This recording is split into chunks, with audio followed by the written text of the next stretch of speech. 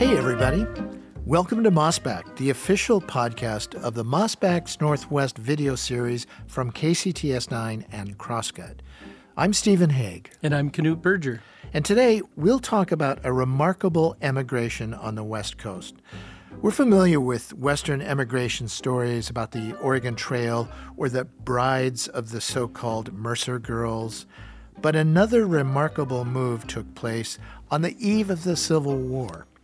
As black settlers on the West Coast faced increasingly racist laws, the colonial leader of what is now British Columbia convinced some 800 black settlers in San Francisco to move to Victoria to find freedom. If you haven't already seen the video, you can find it in the show notes or on crosscut.com. It'll make this conversation much more interesting if you watch it. But for now, let's dive in.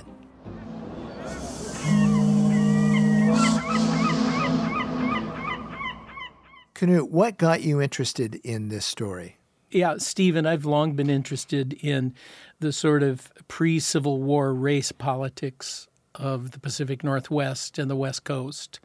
People think, well, gee, we didn't have slavery here or whatever, but we had exclusion laws and all kinds of things that came about in the 1840s and 1850s that made life very difficult for any people of color, and black people specifically. And then some years ago, I was up doing some research in the British Columbia Archives in Victoria. And as I was researching the 1850s, I kept coming across references to a black colony in Victoria. And I became very curious about that. So this story starts in California. It does. It starts in California because California came into the Union as a free state without slavery. But many of the politicians running California, including its first governor, a guy named Peter Burnett, were incredibly racist. And Peter Burnett was actually the author of the Oregon Lash Law. The Lash Law that said that black people would be publicly whipped up to 39 lashes every 6 months until we left. But he moved to California and got elected governor. And he pushed for a similar law in California. Many black people were moving to California in the 1840s because of the gold rush. I mean, they came like everybody else and established businesses.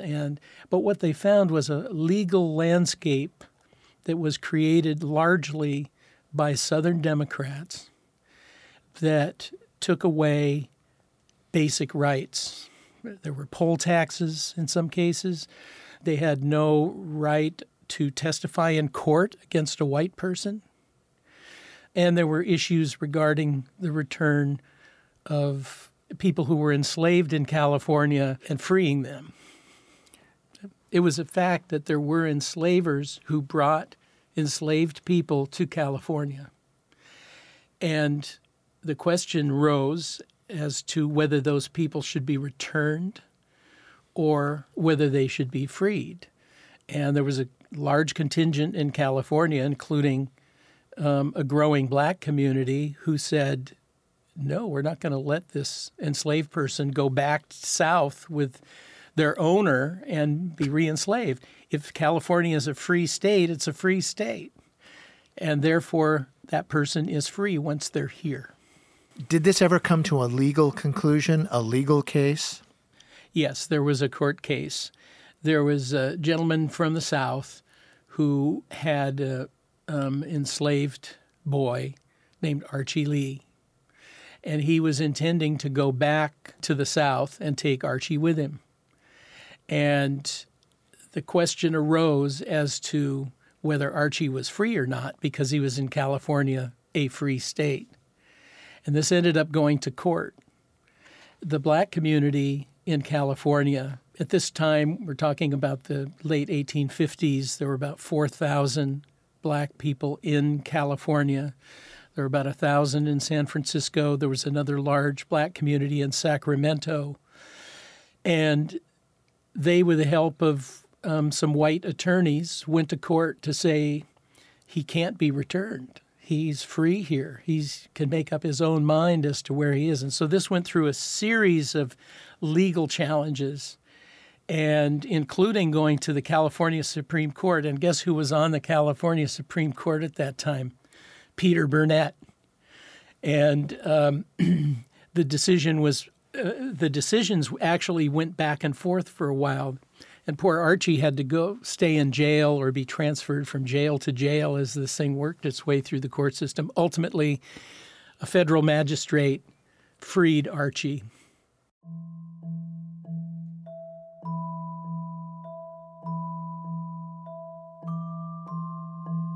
So despite this victory, if you can call it that, things were not great for Black folks in San Francisco or California. What was life like? Yes, well, they had, they'd lost the right to testify against white people in court. Someone once described that is that the best black man cannot testify against the worst white man. I think that there was frustrations already over things like poll tax, children of color being prohibited from public schools. There were a whole host of issues that people were upset about. And the Archie Lee case just showed that the court system was no guaranteed protection. And there was an invitation to many of the Black residents of San Francisco by the governor of the colony of Vancouver Island up in Victoria. Which was a British colony. British colony. And he sent a letter saying, well, if you'd like to come up to a country where slavery is illegal and you can buy property and you can vote, you'll get your day in court, come on up. We need colonists. We need people to immigrate here. It was sent to a group of Black citizens in San Francisco, but it came from Sir James Douglas, who was the head of the colony, and he was also the head of the Hudson's Bay Company. And, of course, in the late 1850s, the main business in Victoria was the Hudson Bay Company. Most people worked for the company. And he had previously been in Washington, what's now Washington State. He'd been chief factor there for the Hudson Bay Company. And he had sort of presided both when there was joint occupancy of the Oregon country by Britain and America, but America won the negotiations, got the border in the 1840s set at the 49th parallel with the exception of Vancouver Island. What do we know about James Douglas? Well, James Douglas was, of course, very powerful in the colony. He was a very experienced and longtime Hudson Bay operator. We know that he was of mixed race himself. His mother was a mixed-race woman from the Caribbean, and he was married to an indigenous woman, a woman who was part Cree and part Irish. And the Hudson Bay Company had a much more sort of generous or tolerant attitude toward people of other races. A lot of indigenous people worked for them. Mixed race Métis worked for them. Those were people of indigenous and French ancestry. He was tracking the news of what was going on in the United States. He had dealt with pushy American, people who had no trouble enslaving people. And he wanted settlers to come and help build Victoria. This is in the 1850s? Yeah, at this point, we're talking about 1858. What was going on in Victoria or nearby that would make James Douglas want to import settlers? Yeah, well, the Fraser River Gold Rush. So, just as the California Gold Rush created this influx of people into California, the same thing was starting to happen up in what is now British Columbia with the discovery of gold on the Fraser River. And so people began flooding into the region. Now, at that time, the white population of Victoria was only a few hundred people. It was fairly small. And it grew to about 6,000 people within a year or two. So you can see that there was kind of a tidal wave of prospectors and other coming his way. So did this 800 black San Franciscans go to Victoria little by little, or was it a fairly rapid migration? It was a fairly rapid migration. Now, they weren't all from San Francisco, and there were, more black people stayed behind than came. It was a risk, but they were enticed by this opportunity. So a group of men went up first to make sure that Governor Douglas actually meant what he said. Some of them were able to buy property during that visit, which was proof to them that they were welcome. And the bulk of them went up in 1858, which of course was right when the gold rush was taking off. Many of them were well employed. They had businesses. They were merchants. They were doctors, lawyers, well educated. And then there were other people who moved up to start farms in the Vancouver Island, the lower Vancouver Island, or in the Gulf Islands. Some went to Salt Spring Island, which has a longtime black population. Were there any black residents of Victoria before then? If there were, it was negligible. And they represented the sort of first large ethnic group to intentionally immigrate to Victoria. There were people of other races there. In 1858, the first Chinese workers showed up in Victoria. There were Hawaiian workers who had been there for a long time and worked for the Hudson's Bay Company, though many of them then left and went back to Hawaii for various reasons. So, you imagine Victoria at that time was going from a fairly small, tight-knit fur trading community to a larger gold rush and boomtown community.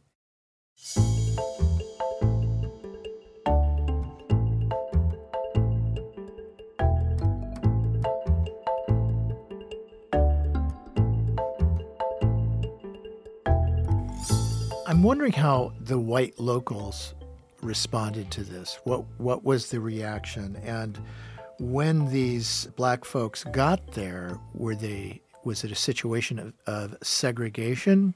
Yeah, I think what's interesting about that is that, people respected what was happening because Douglas was more or less an autocrat. I mean, he was basically in charge of the colony, both its business and its politics. So he was a very powerful figure. And I think people wanted, like other frontier communities, I think they wanted growth.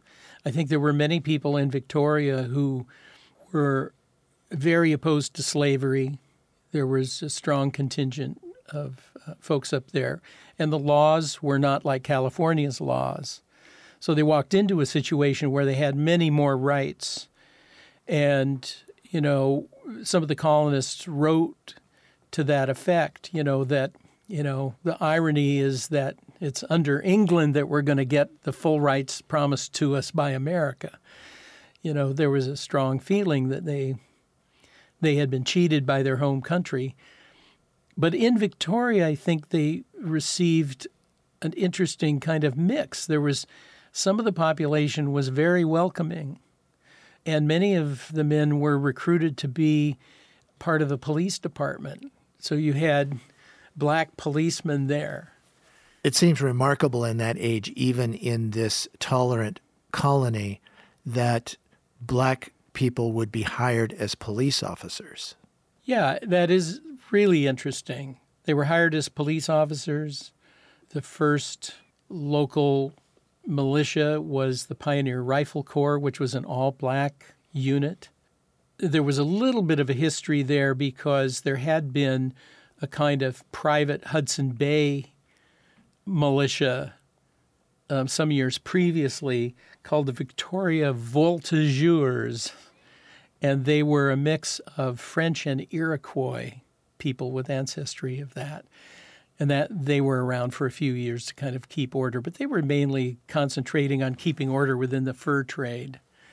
And I think having black policemen on the streets of Victoria was hard for some of particularly the newcomers, to accept. There was definite prejudice there.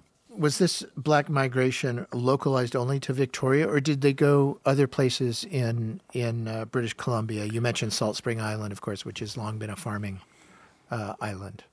Yes, Salt Spring Island is one place, and many went up to the Fraser River Gold Rush, so into the BC interior. They were, eager to make their fortune as well. So one of the men who went up at that time was William Gross, who was, I think the second black resident of Seattle who came here in 1860.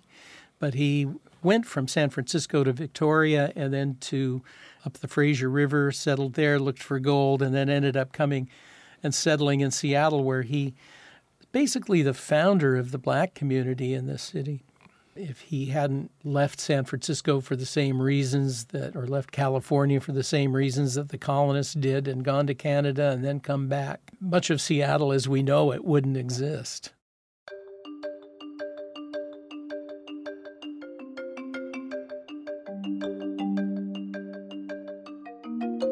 What was the civic life of these black pioneers? Were they included and involved in politics or other activities of civic life?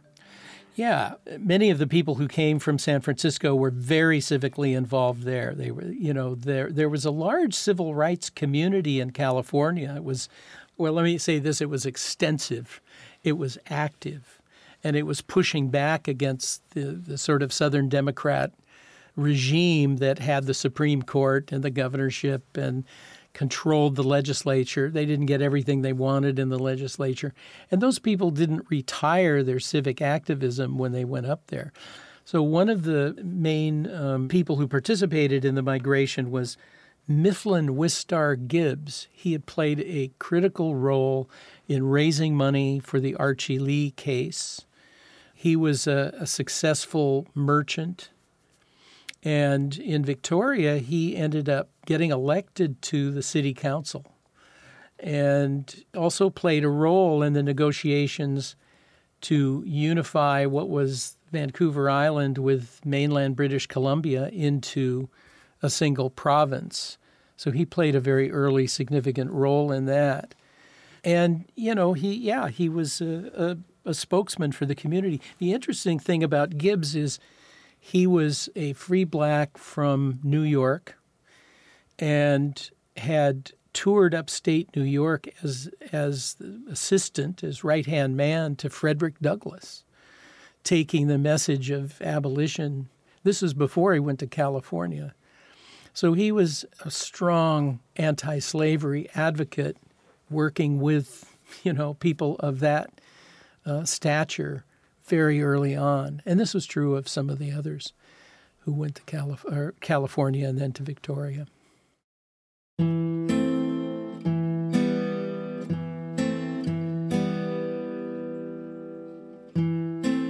Gibbs captured the promise that Victoria offered.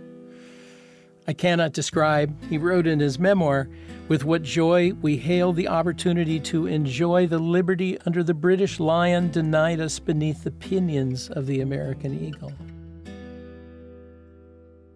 I read another quote from someone who called Canada land of the free and home of the brave, right out of the national anthem. There was this strong sense that Canada was going to fulfill the opportunity that America had taken away or never offered in the first place. And this was a driving force for many of the people who moved up there.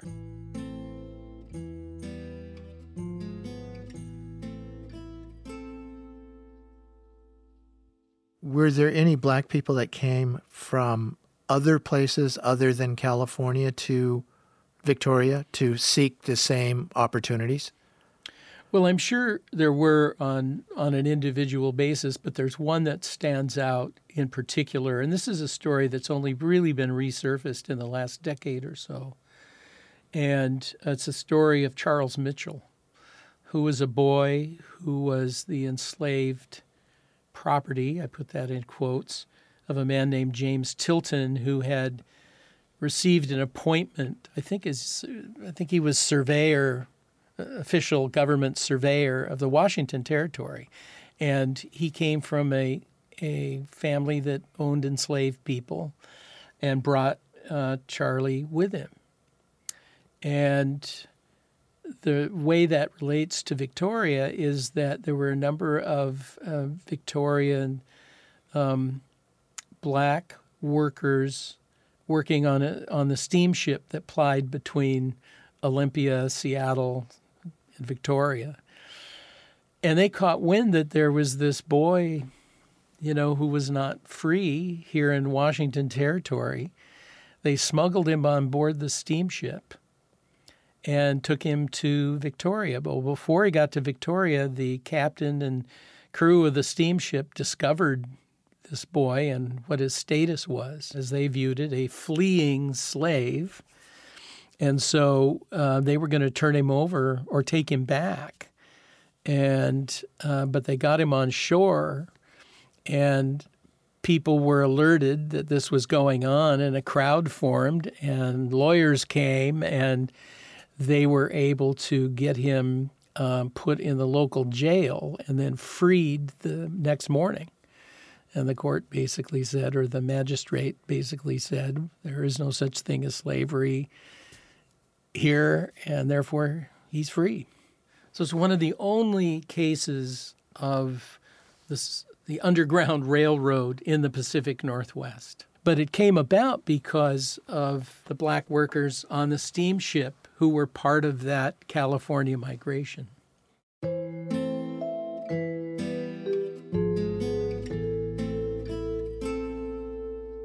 But that community ended up dissipating. The black colony, so-called, eventually it was either absorbed into the greater Canada, or in many cases, after the end of the Civil War and the end of slavery, people chose to go back to America. That Reconstruction would offer them the freedoms and the liberty and the opportunity that they'd been denied for so long. Yes, exactly. I think the Reconstruction amendments to the Constitution guaranteeing them rights, and the victory of the Civil War, the end, the Emancipation Proclamation, these things were watched very carefully, and the promise of being able to go back to their home country. And so Gibbs, for example, he came back. He became, during Reconstruction, the first elected black judge. He was elected a judge in Arkansas. And he was later appointed to a consular position in Madagascar. So he had an international diplomacy credit. So some of these people went on to great success when they came back. You and I worked on a previous segment about Horace Cayton and Susie Revels, who settled in Seattle and were very influential in the Republican Party and were newspaper publishers. And shortly after the turn of the century, they lived on Capitol Hill in what is now a historic residence. Another wave of racism and prejudice blew through the city, and their business was ended, and they were driven off Capitol Hill, and their lives were changed. Did the same thing happen in Victoria? Yes, but in an entirely different time period, because, one of the things that Douglas was afraid of was that Americans would annex more of Canada. I mean, he had been driven out of the Columbia country, and this was one of the tensions in the Pig War, was who was going to get the San Juan Islands. Well, when these people went to Canada, that was still an unsettled question. He was still looking to America as a potential threat.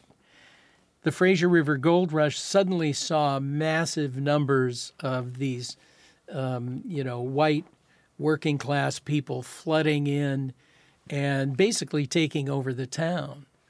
And, so he was trying to guard against that. But I think he also was very aware that they were bringing prejudices and biases that made his black colony proposal really problematic. Black people began to get banned from churches, theaters. There was more and more struggle over that. And I think, Britain had its own white supremacy issues. It's not like they were a better alternative than California, that's for sure. But it wasn't the promised land. Did this in any way pave the way for further immigration to Canada, for instance, from East Asia in the modern era? Well, it's interesting because all of the problems that came up for immigrant groups in that period, the Chinese, Black Americans, people from other parts of Asia. We talk about there was the Chinese exclusion here. There was also, both here in British Columbia, there was a Hindu exclusion. There were riots to keep people from India out. And some of these immigration paths were easier within the British Empire because it encompassed such a large diversity of countries, so immigration. But they faced, enormous prejudice, I mentioned Peter Burnett, the governor of California. Not only did he try to get a lash law passed in California, but he was a proponent of Chinese exclusion. But we're talking about, the 1850s. We're talking about really pioneering some of these ideas. So I think all the same obstacles and pushback over a century or so you find in both countries.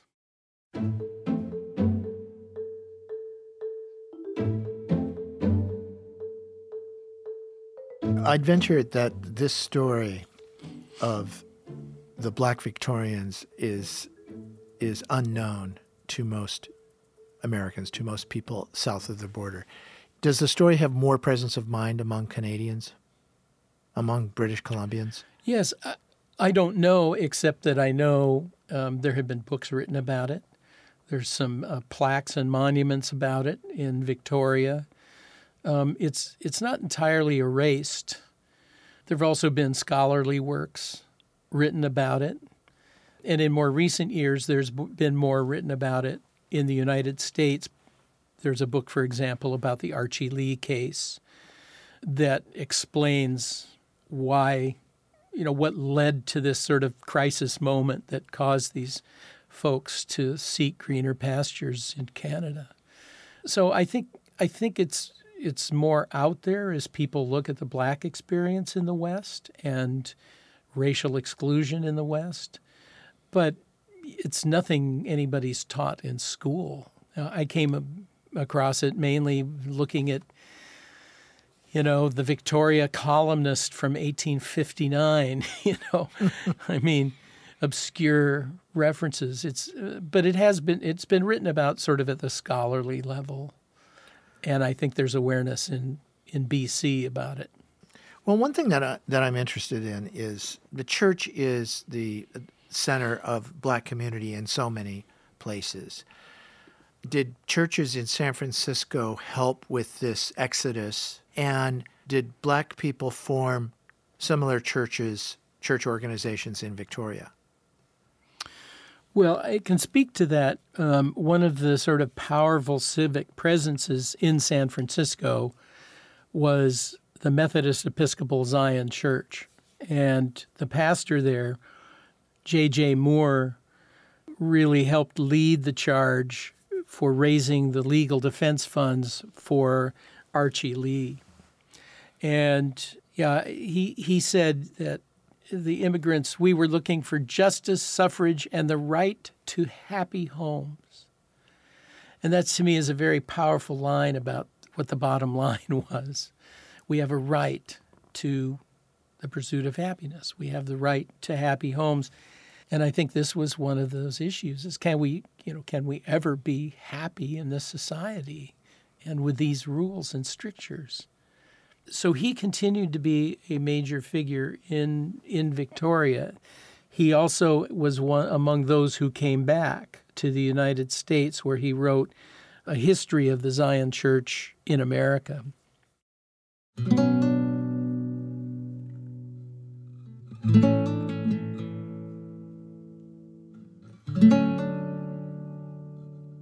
What is the importance of this story today, and what is the legacy of some of these people who braved this journey and lived in Victoria? Well, I think the story is important for a bunch of different reasons that are important for people to think about now. I mean, one is how bad things were for Black people in the West and in the Pacific Northwest in that period leading up to the Civil War and after. It's a part of our regional history that we tend to overlook. And that's one of the driving things. What would make a substantial number of Black Californians leave their country? And it just highlights the difference between the way America was treating people and the way what became British Columbia was treating people. So I think that's important because I think we have a too prettified picture of, our people came out on the Oregon Trail and they built their homesteads. And that the West was this land of opportunity, individualism, and you can be who you want to be. That's right. But if you were a person of color, you couldn't get a homestead. I mean, it only applies to a very narrow band of people. And I think it's important to realize that goes back to the founding of the region.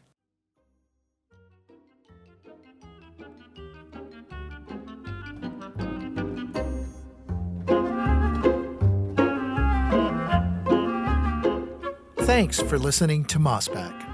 If you'd like to see all the episodes from this season of Mossback's Northwest, you can find them at crosscut.com or kcts9.org.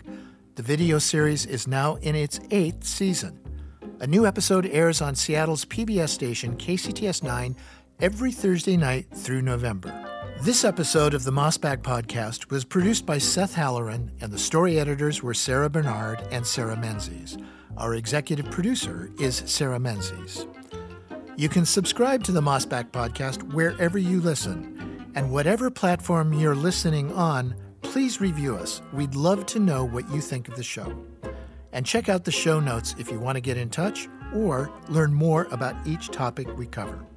Also, if you'd like to support the work we do at Crosscut, whether it's our lineup of podcasts, the video docuseries we stream every week, or the in-depth reporting we deliver every day, go to crosscut.com/membership. In addition to supporting our journalism, members receive complete access to the on-demand programming of KCTS 9. And being a member means you can sign up for an exclusive weekly Mossback newsletter from Knut Berger, where he offers greater insight into his latest historical discoveries. Mossback is a product of Cascade Public Media. I'm Stephen Haig. We'll be back soon with another episode.